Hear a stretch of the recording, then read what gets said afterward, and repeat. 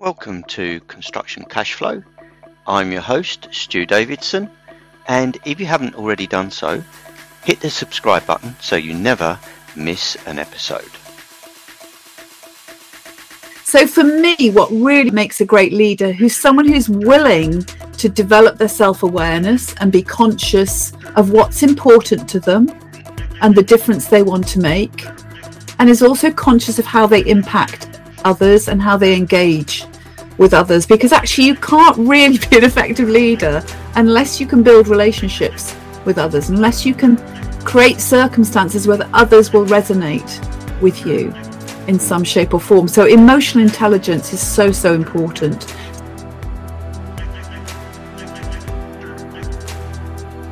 Sounds like it's a systemic challenge. It's the whole system of how the industry has evolved.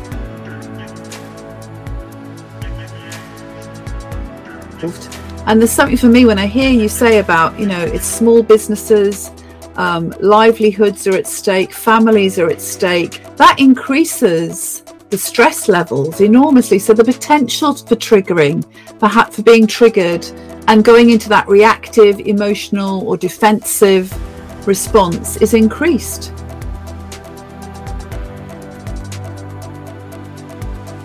People are very action orientated and just want to get it done. And, organizations love those types of personalities, and often they're the people that get promoted.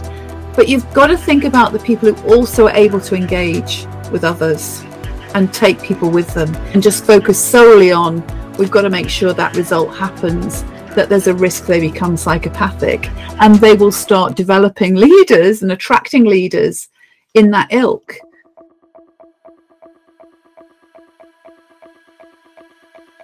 I do a lot of work with women leaders, and I know lots of male leaders who are fantastic, and they have daughters, and yet in the organisations they work, they see behaviour from their colleagues that is not okay in terms of how they treat women.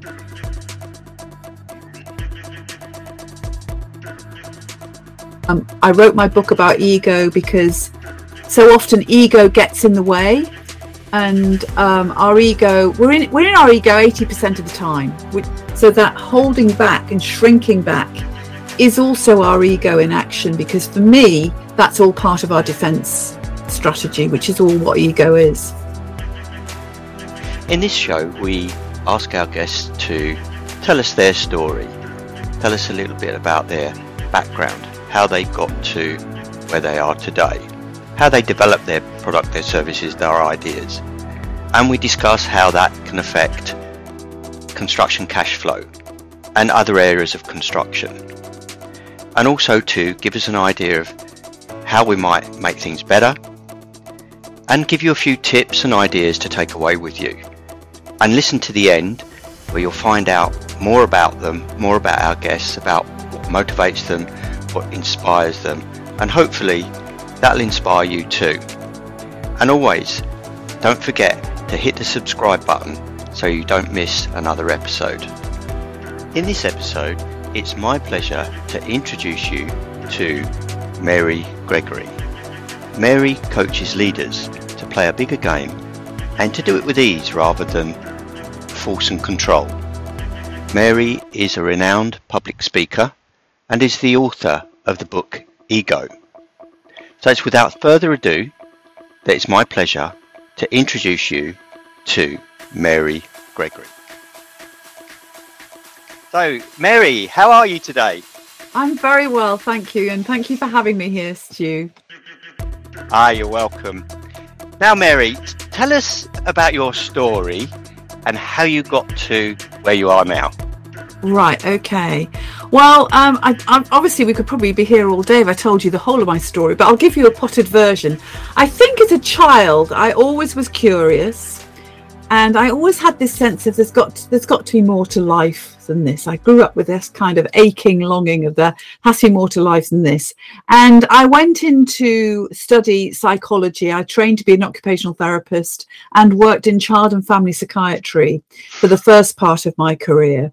But that was only part of who I was. It was a very meaningful role to have, and certainly felt I was making a difference in that role. But working in the NHS back in those days was quite soul destroying as well. So I then kind of went after my more hedonistic side of my life and went into the travel industry and worked overseas as a holiday rep for a couple of years, then got promoted into management, and then very fortunately stumbled across training and development, which was like a marrying of my business skills and development skills that I'd learned as an occupational therapist working in child and family psychiatry. So that led me to then head up learning and development in First Choice Holidays, who are now part of TUI. And from then I went on to create my own business as a leadership coach, a consultant, designing and developing programs, and have worked with all sorts of different organizations, including Tesco, BAA, BAE. And nowadays what I do is I tend, I've been around quite a long time. So I tend to have a mixture of my own clients who come directly to me and work with them as a coach, or work with them helping them develop their teams. They all tend to be in the corporate world or the business world in some shape or form. And I also do associate work through other consultancies as well, which introduces me to all sorts of different clients too. But it's quite interesting because I'm conscious your podcast is towards the construction industry. I did work in the property division at Tesco's for a year, which was really good experience, seeing how very different approach to leadership, also understanding the culture of how the culture of leadership can be impacted, all sorts of things there. Massive learning curve from that experience. Interestingly, we had Peter Searle on last week. I interviewed. I would call this a behavioural contract, or sometimes it's called a psychological contract, because it's all about our behaviours, what we need and expect from each other to be our best. It's like it's a systemic challenge. It's the whole system, the web of how the industry has evolved. And there's something for me when I hear you say about, it's small businesses, livelihoods are at stake, families are at stake. That increases the stress levels enormously. So the potential for triggering, for being triggered and going into that reactive, emotional or defensive response is increased. The way he expressed the structure of Tesco's was really interesting, and the way they worked on a collaborative basis with their supply chain, which was quite adversarial, was in them days anyway. Yeah. I think what impressed me when I worked there was how relentless they were, and relentless in a good way, in that they would not be stopped by any of the challenges that came up. So like a local authority, they might want to build a Tesco Extra or a Tesco Local or whatever, I can't remember, the Tesco Express.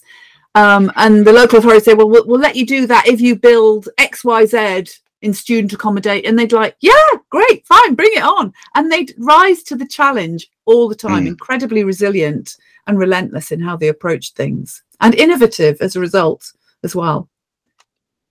So what brings the organisations to you? What do they come to you to solve for them?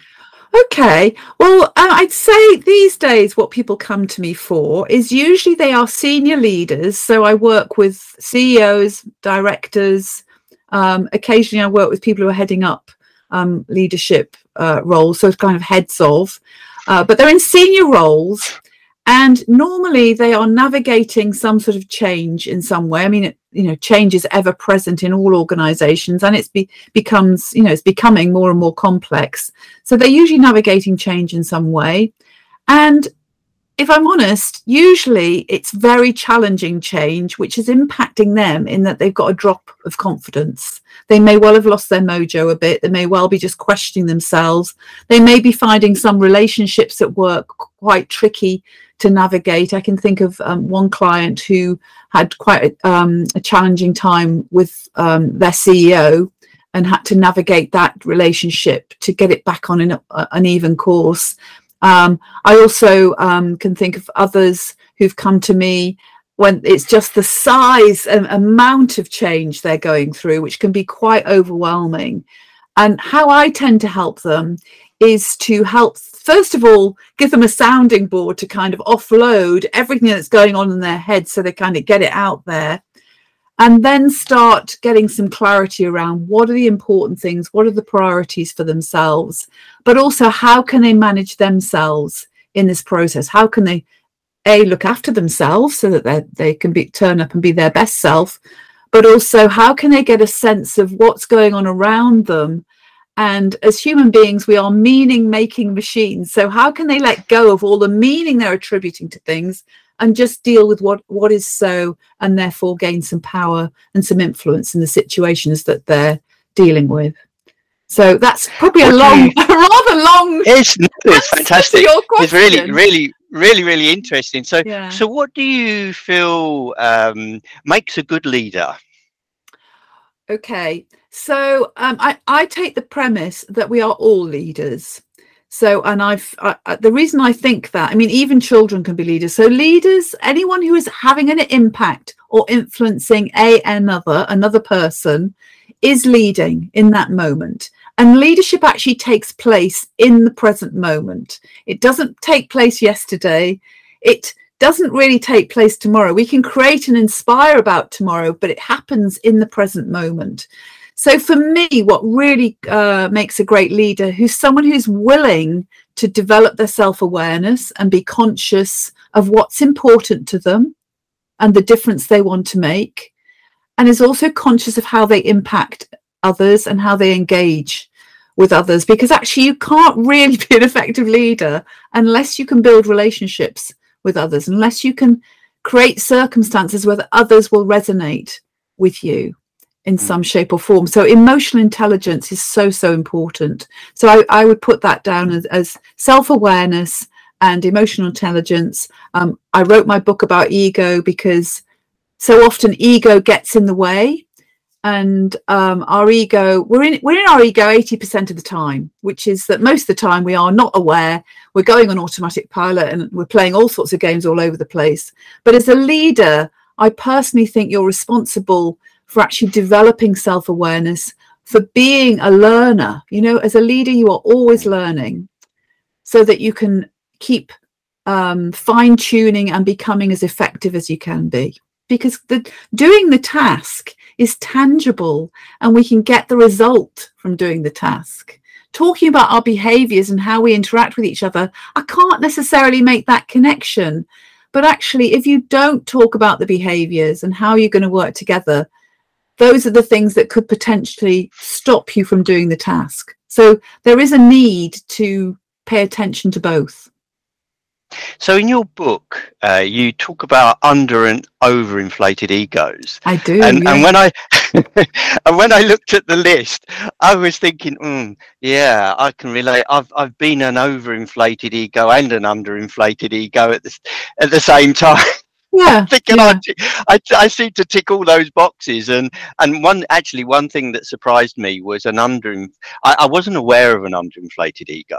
I always thought it was an inflated ego. Yeah, that's because the ego that gets talked about in the press is all about people with great big egos, you know, and you know, I'm thinking about some famous politicians on both sides of the pond where you might say, yeah, some huge egos there. And that's what often gets talked about. But for me, my interpretation of ego is that it's our defense system.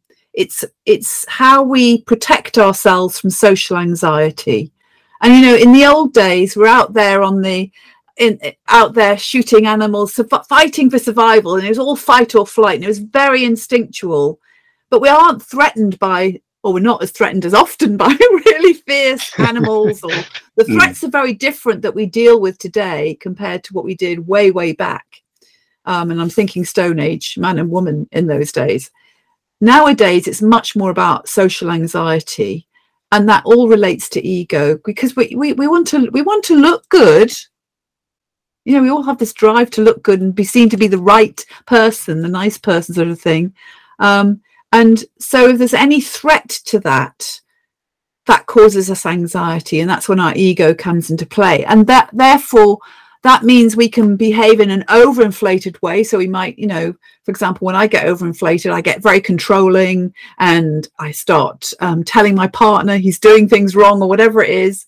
But then I can also get underinflated. If I'm feeling threatened or intimidated by somebody, I might hold back So that holding back and shrinking back is also our ego in action, because for me, that's all part of our defense strategy, which is all what ego is.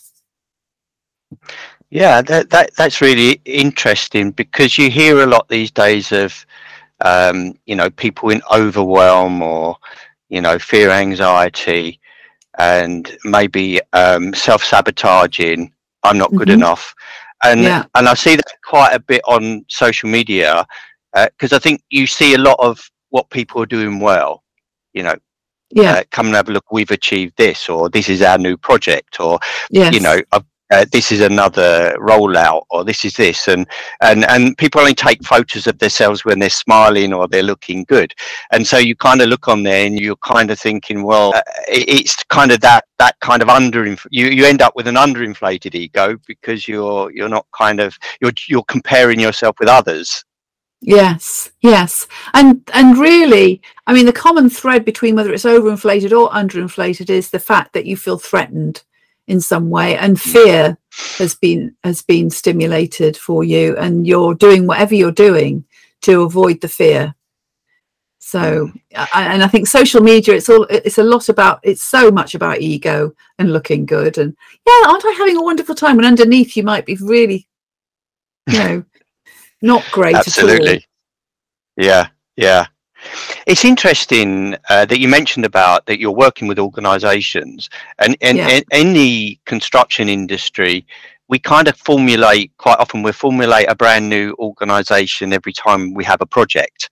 Yeah. So we're constantly changing who we're working with, and so there is a fear, there is an anxiety, and we're very contractual, and we're thrown together all of a sudden. You mentioned about leadership in the being in the present moment. Would you feel, given a scenario where we're all thrown together for a project, and we've got to kind of negotiate boundaries, if you like, to see where we all fit in, and try and get through it working together, as opposed to ending up in a dispute, which quite often is the case. It's quite a brutal industry at times. How do you see that, comparisons with how the construction industry operates, and a kind of more static organisation, if you like? Well, I can recall organisations I've worked with. I think BAA, I did some work with a multidisciplinary team that stretched not only internally within BAA, but also externally. Yeah, it was their building division, actually. Now you're mentioning it, now we're recalling it. And so they worked with architects, they worked with building constructors, all sorts of people who were from outside the organisation. And you can imagine what you have there, because every organisation has its culture, it has its values, and they'll differ. There'll be so much diversity in that, which in one way is a strength, but also has to be managed in order to not to become something that sabotages how people work together. From my perspective, what is invaluable is when a team is coming together, is to actually iron out agreements around expectations and needs. And when I talk about expectations and needs, I'm not talking about, you'll hit my deadline by X, although that is part of it. What I'm talking about is behaviours. So what behaviours do we want to live in this team and bring alive in this team? How will we address differences of opinion, for example, which is a way of being proactive around, because you want differences of opinion. That's how you innovate, is having those differences of opinion, but you don't want it to become sabotaging to the team being able to work effectively through there being so much conflict that all you do is have infighting. So it's about getting in place what I call an agreement or a contract. You mentioned contract. I would call this a behavioural contract, or sometimes it's called a psychological contract, because it's all about our behaviours, what we need and expect from each other to be our best. That's really interesting. Behavioural contract and agreement. It's not something I've seen in construction generally, and it would help a lot. We tend to be very task oriented. Yeah. So that is very reflective of how things happen in organizations and businesses, because doing the task is tangible and we can get the result from doing the task.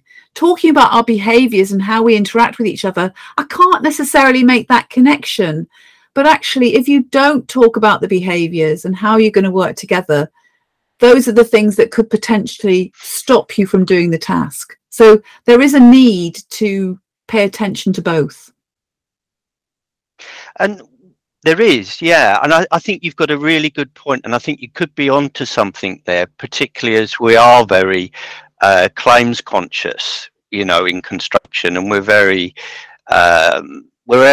conscious about differences of opinion, and how that might affect the rights and obligations of each party, as opposed to initially talking about, you know, how we're going to behave, you know, how we're going to approach a situation where there's two opinions on something, how we're going to approach these situations in contracts, because quite often I feel in construction, contracts are drafted by lawyers for lawyers, and there's grey areas, and it's the grey areas where the lawyers have fun, but everybody else ends up in an argument in the grey areas, you know, because we're not defining, you know, they're the bits we haven't got defined. And so I'm just wondering if that's where the behavioural I'm not talking now so much about a legal contract here. So say you and I chose to work together, and what we agreed was that we would keep each other informed at each stage of the project as to any changes that would occur that might impact the other.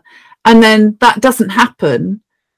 I'm not going to sue you because that hasn't happened. But what I can do is open up a conversation around, Stu, when we started working together, you said that you were going to do this, and I've noticed that this has happened. It's impacting me.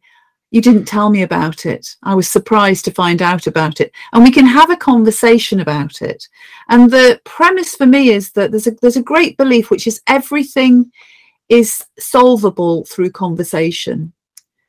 So all these conflicts and arguments that can get in place, which can sometimes be inflamed by the legalities, I think, we want to try and ground it in the real behaviours of what do we need to be happening? What are the expectations we have of each other? How can we speak as adults to adult to move the conversation and the situation forward, rather than starting to try and score points from each other, which is whenever you catch point scoring going on, you're in a game. Whenever you catch hidden agendas, you're in a game. That's why, again, having this sort of open conversation about how do we need to behave with each other, what needs and expectations do we have, right at the beginning can help you. It doesn't stop it completely because we are an ego so often, but it will reduce the threat of it. Yeah, absolutely. Yeah, no, I totally agree. Where would so when you mentioned about self-awareness, how can we become more self-aware around our fears, anxieties that lead to the various kind of under and overinflated ego, or how do we manage our own ego so that we can identify the egos around us, you know? Yeah, that is a great question. Well, I think the place to start is with yourself. If you're starting with other people, that's also probably your ego playing up, because you'd rather look at them than you'd look at yourself. The place really is to start with yourself. And a really simple thing you can do, because whenever we lose our rag, you know, I'm saying getting annoyed or getting upset about something, we're usually triggered in some shape or form. So it's always worth noticing what is the thing that's triggering you, and what can you learn about yourself, about what's really going on underneath that trigger. So what is it that's really upsetting you here? Because sometimes we get triggered by things and we think it's this moment that somebody's done something, but it could be, you know, it could be that you might feel I'm annoyed about the fact this decision's been made, or it could be that decision's been made because you weren't consulted about it. I honestly, you know, there are lots of different answers and lots of different truths to any given scenario, but the important thing is to identify, I'm triggered here. what has triggered me? Is that really the truth of the situation? Is that really what's triggered me? Or is there something else? What am I learning about my own fears and anxieties here? And what is it I really need? So it could be that I just need, like that example I gave you, I just need you to keep me in touch, to keep communicating with me. That's all I need. It could be a really simple thing, but it's a trigger diary as a way, you could do it. Have a day where you just are conscious of the things that trigger you and see what you learn from that. That's a step one. You could do it over the course of a week. You could do it for longer. It very much depends on your own motivation, but it will certainly be a great starting point to becoming aware of where your ego gets activated. Yeah, absolutely. And would we, because we quite often, I think that's great to because some of us, I think some listeners might feel that's a great idea, but perhaps not really knowing where to start with a trigger diary. What's the kind of criteria they need to record? What is it? If we're talking about where our anxieties and linking it to how we behave, do we have kind of two columns? So here's some signs and symptoms of where you might get triggered, and I'm linking this to games, the psychological games we can get into here. So often there's kind of a familiar pattern going on here. So I can remember once, one of my triggers is not sure how to explain this, but it's almost like it links to my personal story about, I'm second daughter, I'm second best, all that sort of stuff.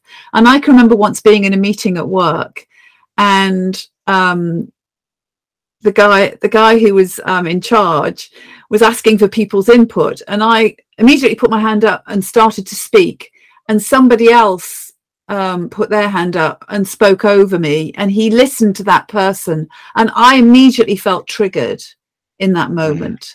And I withdrew. So my ego protected me, underinflated, went immediately into negative self-belief and pushed myself back that, they don't obviously want your opinion.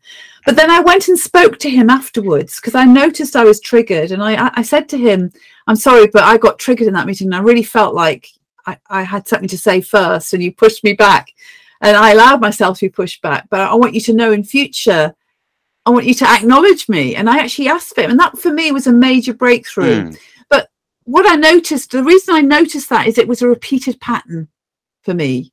So it's whenever you notice something that's familiar, that's like, this is happening again, that is a sign you're being triggered, and it's a sign your ego's going on, and you're getting involved in something that maybe isn't so helpful in terms of a psychological game. I hope I'm not going into too much detail here, because these are quite sophisticated phenomena we're talking about here. So, it is. It's fascinating. It's interesting, and I'm sure the listeners will find it interesting, because we're all human beings. We all get triggered, and we all want to be able to lead the companies we're involved in, and actually avoid disputes as well, and be productive and enjoy our work. It should be fun, really. We should enjoy it. It should be creative. It should be fun and less stressful. But quite often we're walking around in a state of anxiety, maybe because we're not paying attention to how we behave, keeping our trigger diary, those sorts of things. And no, I think it's a really interesting subject that perhaps doesn't get aired enough in the sector that we're in. Well, I can imagine, because I imagine your sector's very, very task focused, and thinking about feelings and triggers and behaviors. That's probably the opportunity there is it's not been accessed enough. There's probably huge potential there to have a positive impact on the sector by allowing some exploration and some expression of those things, really. Absolutely. And there is a high level of anxiety, I would say, in construction. There is a high suicide rate. It's a seedbed for insolvency, you know, Yeah. and slow payments, what this is all about, slow payments and cash flow. And the slow Yeah. payments, you know, 95% of the businesses in the supply chain employ less than 5 people. They're quite often, you know, people that have come off trades to develop a business. When they don't get paid, it affects not only their suppliers, which we quite often think about, but it's their families and their bills, the community, you know. So it has much wider reach than just not paying the supplier. It affects the community. It doesn't. Sounds like it's a systemic challenge. It's the whole system, the web Yeah. of how the industry has evolved. And there's something for me when I hear you say about, you know, it's small businesses, livelihoods are at stake, families are at stake. That increases the stress levels enormously. So the potential for triggering, for being triggered and going into that reactive, emotional or defensive response is increased. Which, you know, a lot of the work I do with all my clients actually is we always have a conversation around how they're looking after themselves and their well-being, because that's part of when you imagine, just, you know, if you've not had a good night's sleep, the difference in your performance at work compared to when you have. And that's just one element of your well-being. And if people are in small businesses and their livelihood is under threat because the cash flow, you know, their clients might be withholding payment or whatever, that can have a massive impact on people being vulnerable to their egos playing out. And yeah, I'm not surprised that, you know, suicide rate. So suicide is often seen from a psychological framework as unexpressed anger. So it's kind of, you know, the whole emotional field is so important to become more aware of your feelings and what's important to you and what do you need to address the negative feelings. Because, you know, if your needs are met, we feel joy and happiness. When they're not met, we feel anxiety, anger, sadness.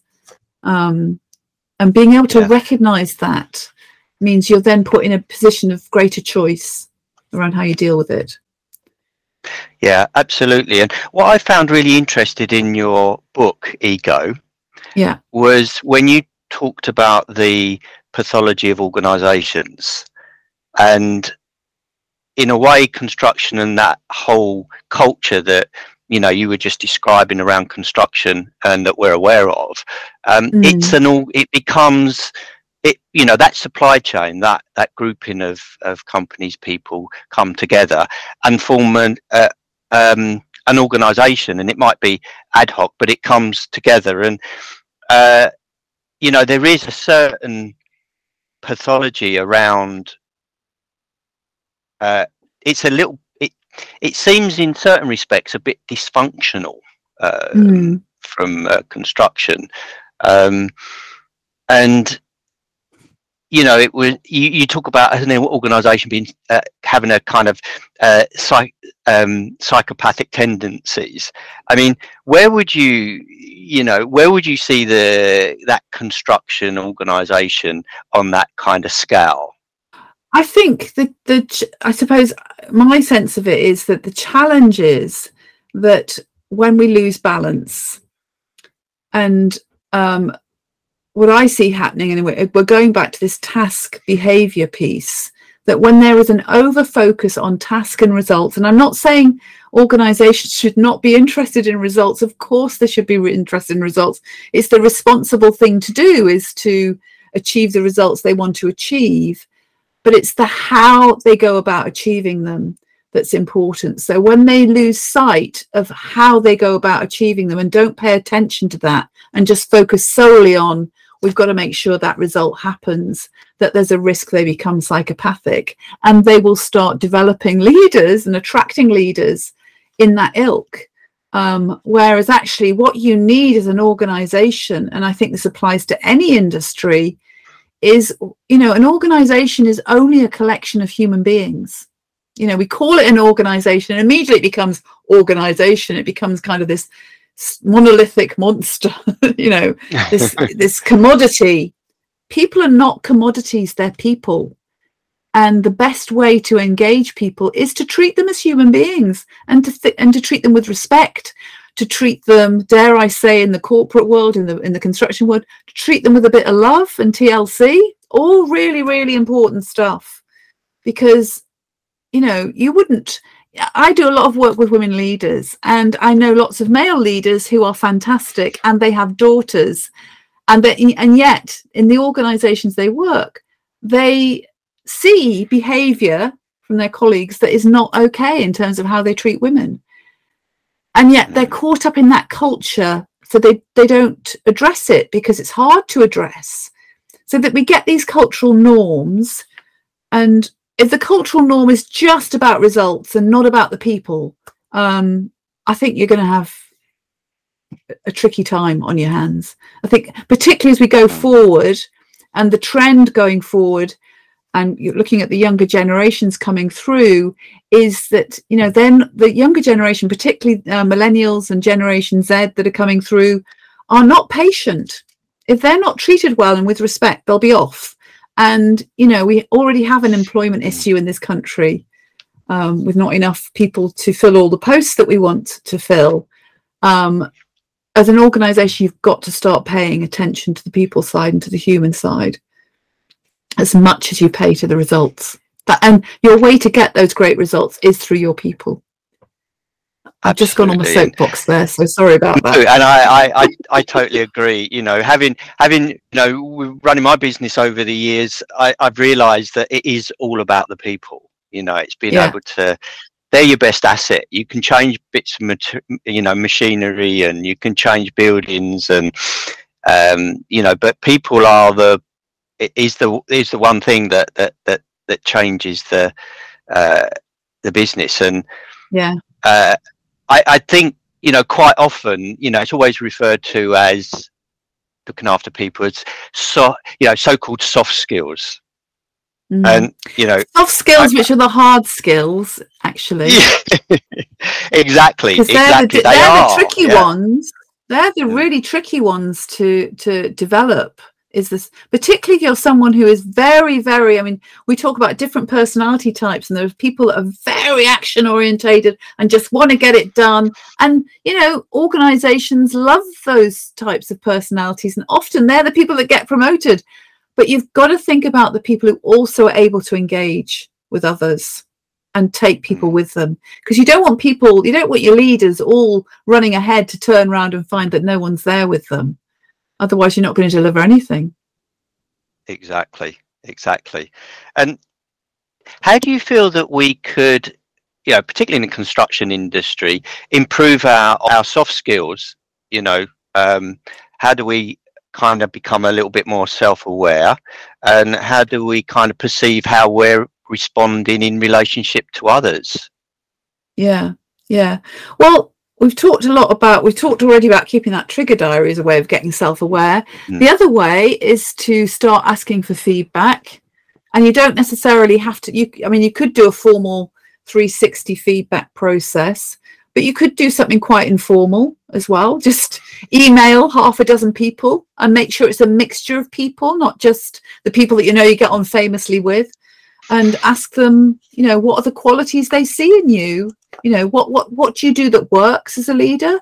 What do you do that you could improve on? And just ask them for that feedback, and then see what things come back.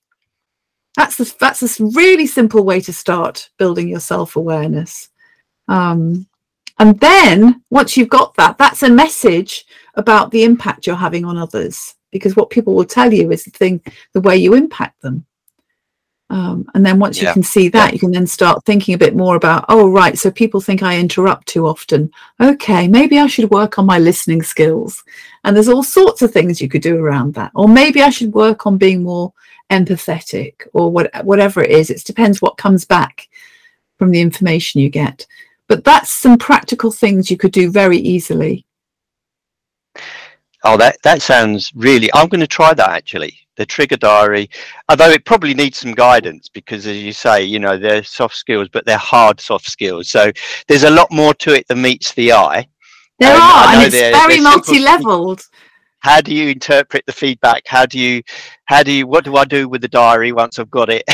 You know, lots of things like that. So when's the best time for an organisation or somebody in a leadership role to come and find you and say, look, Mary, you know, we may need some help with this?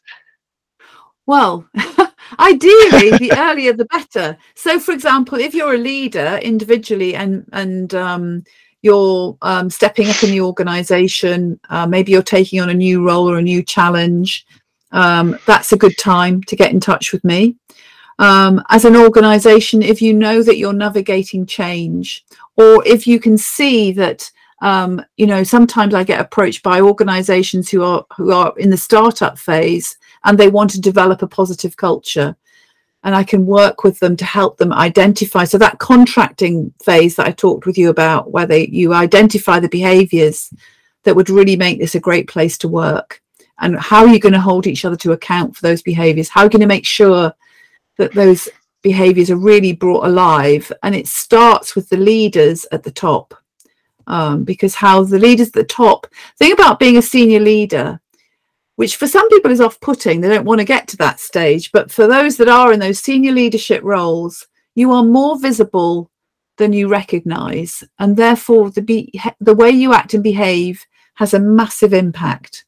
And you are the role models to the rest of the organisation as to how we do things around here. So you have an awful lot of influence over culture. So if you're in that stage of wanting to shift the culture, I can help with that. But also, if you're in the stage of where you're starting out and starting up, I can help with creating the culture as well. So what's the best way for somebody to get in contact with you? Well, I'm on LinkedIn, so probably via LinkedIn. That's how you and I met, actually, is the easiest way. So via LinkedIn, or I have a website, which is marygregory.com. So just www.marygregory.com. You can contact me, send me a message via my website. And also there's a free download on my website. If you want the chapter of my book, you can download the first chapter from my website as well. And I'll put some of those links in the notes to the podcast as well. So when people listen to the podcast, they can look at it and click on there. And the book is amazing, and I would recommend that to anybody that is in a leadership role, or aspiring to a leadership role, or going through change. And I'm very happy to offer free copies of the book to your first 5 sign-ups as well, Stu. So thank you so much, Mary. So everyone, if you want a copy of Mary's book, the first 5 that subscribe to the channel, we'll send you, you give us your details, we'll send you out a copy of Mary's book. So Mary, time for a quick fire inspiration motivation. Okay, oh my goodness. Now my ego, so talk about social anxiety, my ego is suddenly gone, oh, God, what if I get it wrong? And what if I make a fool of myself? All of those things are going through my head. But here goes. Let's just see what happens. Fantastic. There's no right or wrong in this round. It's just whatever comes to mind, and it's nice and gentle. So, first question: how do you start your day? Okay. I start my day by going downstairs. I have hot water and lemon, and I go, and if it's warmer days, I go out in my garden and I look at my garden and connect with nature. And if it's freezing cold, I will probably just look at it through the window and just worry about how it's going to be in the spring. But I connecting with nature is really important to me. So that's how I set myself up for the day. Quiet time. When are you most productive? I am most productive in the mornings, so I frequently get up early and start work quite early as well. So 7 or 8 o'clock, you might find me at my desk, but that's only because I like to have that time to reflect, to think, but also I'm at my most creative then as well. What's something new happening in your life right now? Something new happening in my life. Oh gosh. Well, I'll talk about things that are happening in my business, actually. So this year I've committed to raising my profile. So I'm doing a weekly Monday Magic, I've called it, which is just setting ourselves up for the week, because Monday can be a real, oh God, I'm back at work. And so what I've done is I'm sharing only for about a 5-minute live on LinkedIn every Monday, just reflecting on how did last week go, and then setting an intention for how you want this week to go. And I share any inspiration or anything I've read or watched or seen that is helpful to support us with setting ourselves up well for the week. So that's one thing I'm doing. And I'm also running a monthly Leadership Live, which is a free webinar, 45-minute webinar every month, where we cover all sorts of topics. This month, actually, we've got something happening this month on how ego affects our success, how we can sabotage ourselves, but also how ego can support us to be successful as well. Next month, we're doing something around women and ego, because it's International Women's Day next month. So that's kind of evolving as the year goes on. What does adventure look like to you? Oh, adventure. Well, I'm quite an adventurous person, and actually adventure is one of my values. So I like to have adventures. And I do believe that life is one long experiment. So, you try things out. Does it work? Does it not work? How was that experience? Adventure can be in the moment, just getting curious about something and trying something out. So it can actually take place in my office here. I'm having an adventure right now. Maybe I'm having an adventure talking to you. Or it can be something much grander than that or bigger than that. Can be, I do a lot of cycling with my partner, and we have friends that we go away on holidays with and cycle all over the place. That always sets up my sense of adventure. Sort of being in the great outdoors and in the fresh air always feels adventurous, and trying new cultures and new experiences. What thing would you love to do that might surprise your friends and family? Do you know? I don't know. I saw that in your list, and I thought I just haven't a clue on that one, because I think they're kind of a bit unsurprised by me, because I'm just kind of, she's at it again, sort of thing. I think I'm going to have to pass on that one for now. I can't think of anything. You'll think of something after the podcast. Probably. Name a challenge you overcame that changed your life. A challenge I overcame that changed my life. I think, and I'm going to share this because I talk to women leaders about this a lot, but also it applies to male leaders as well. Learning to say no and put my boundaries down in a clear way. And I still sometimes have a sense of awkwardness when I do that, but I also know how important it is, because I've had times in my life where I've not been good with boundaries, to quite devastating effects, actually. So yeah, learning to say no has absolutely helped me rise up and be a much stronger person and much more able to contribute effectively to others. Yeah, actually, I totally agree with that one. That's one with me. Say no more. Yeah, absolutely agree with that one. I have to transcend my ego to do that, because I'm getting more used to it, but I still have to sometimes take a deep breath and go, no, I'm not going to go with that, and it's because my ego is going, oh, just be nice to people, or just say yes because it'll stop there being an argument or whatever. But no, What inspires and motivates you? Oh gosh, all sorts of things inspire and motivate me. I've already mentioned connecting with nature. I find very energizing and inspiring, but people inspire me all the time. I'm really passionate about helping people lead their best lives and make the optimum contribution they can make. But I'm privileged and honored to work with some incredible leaders, and some of the things that they do I'm absolutely awed by. It's really incredible to hear what they do, and I'm certainly inspired by my clients. But yeah, lots and lots of things inspire me, but lots of things that people do particularly inspire me when they're contributing massively and impacting others in such a positive way. What does success mean to you? Success means, what it means to me is making a positive contribution in some shape or form. And that doesn't have to be huge. It can be just in a tiny form as well. But the fact that you're touching people in some shape or form and making a contribution, the fact you might have grown some bulbs and they've come through, that looks like, so I think success shows up in all sorts of shapes and forms. Leading a happy life that's positive and makes a difference to others and to the planet, I think, is success for me. So we come to the final question. What advice would you give to your young self? Advice to my younger self, to care less in a way.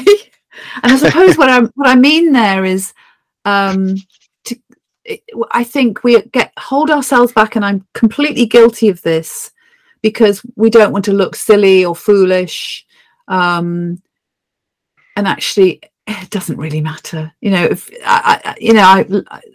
Some years ago I came to the conclusion, if nobody dies, does it really matter? If it's going to really hurt somebody, fine, that's fair enough, but otherwise give it a go. All you can lose is a bit of face, really. So to care less about what others think.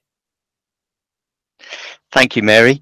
Well, it's been an absolute pleasure having you on.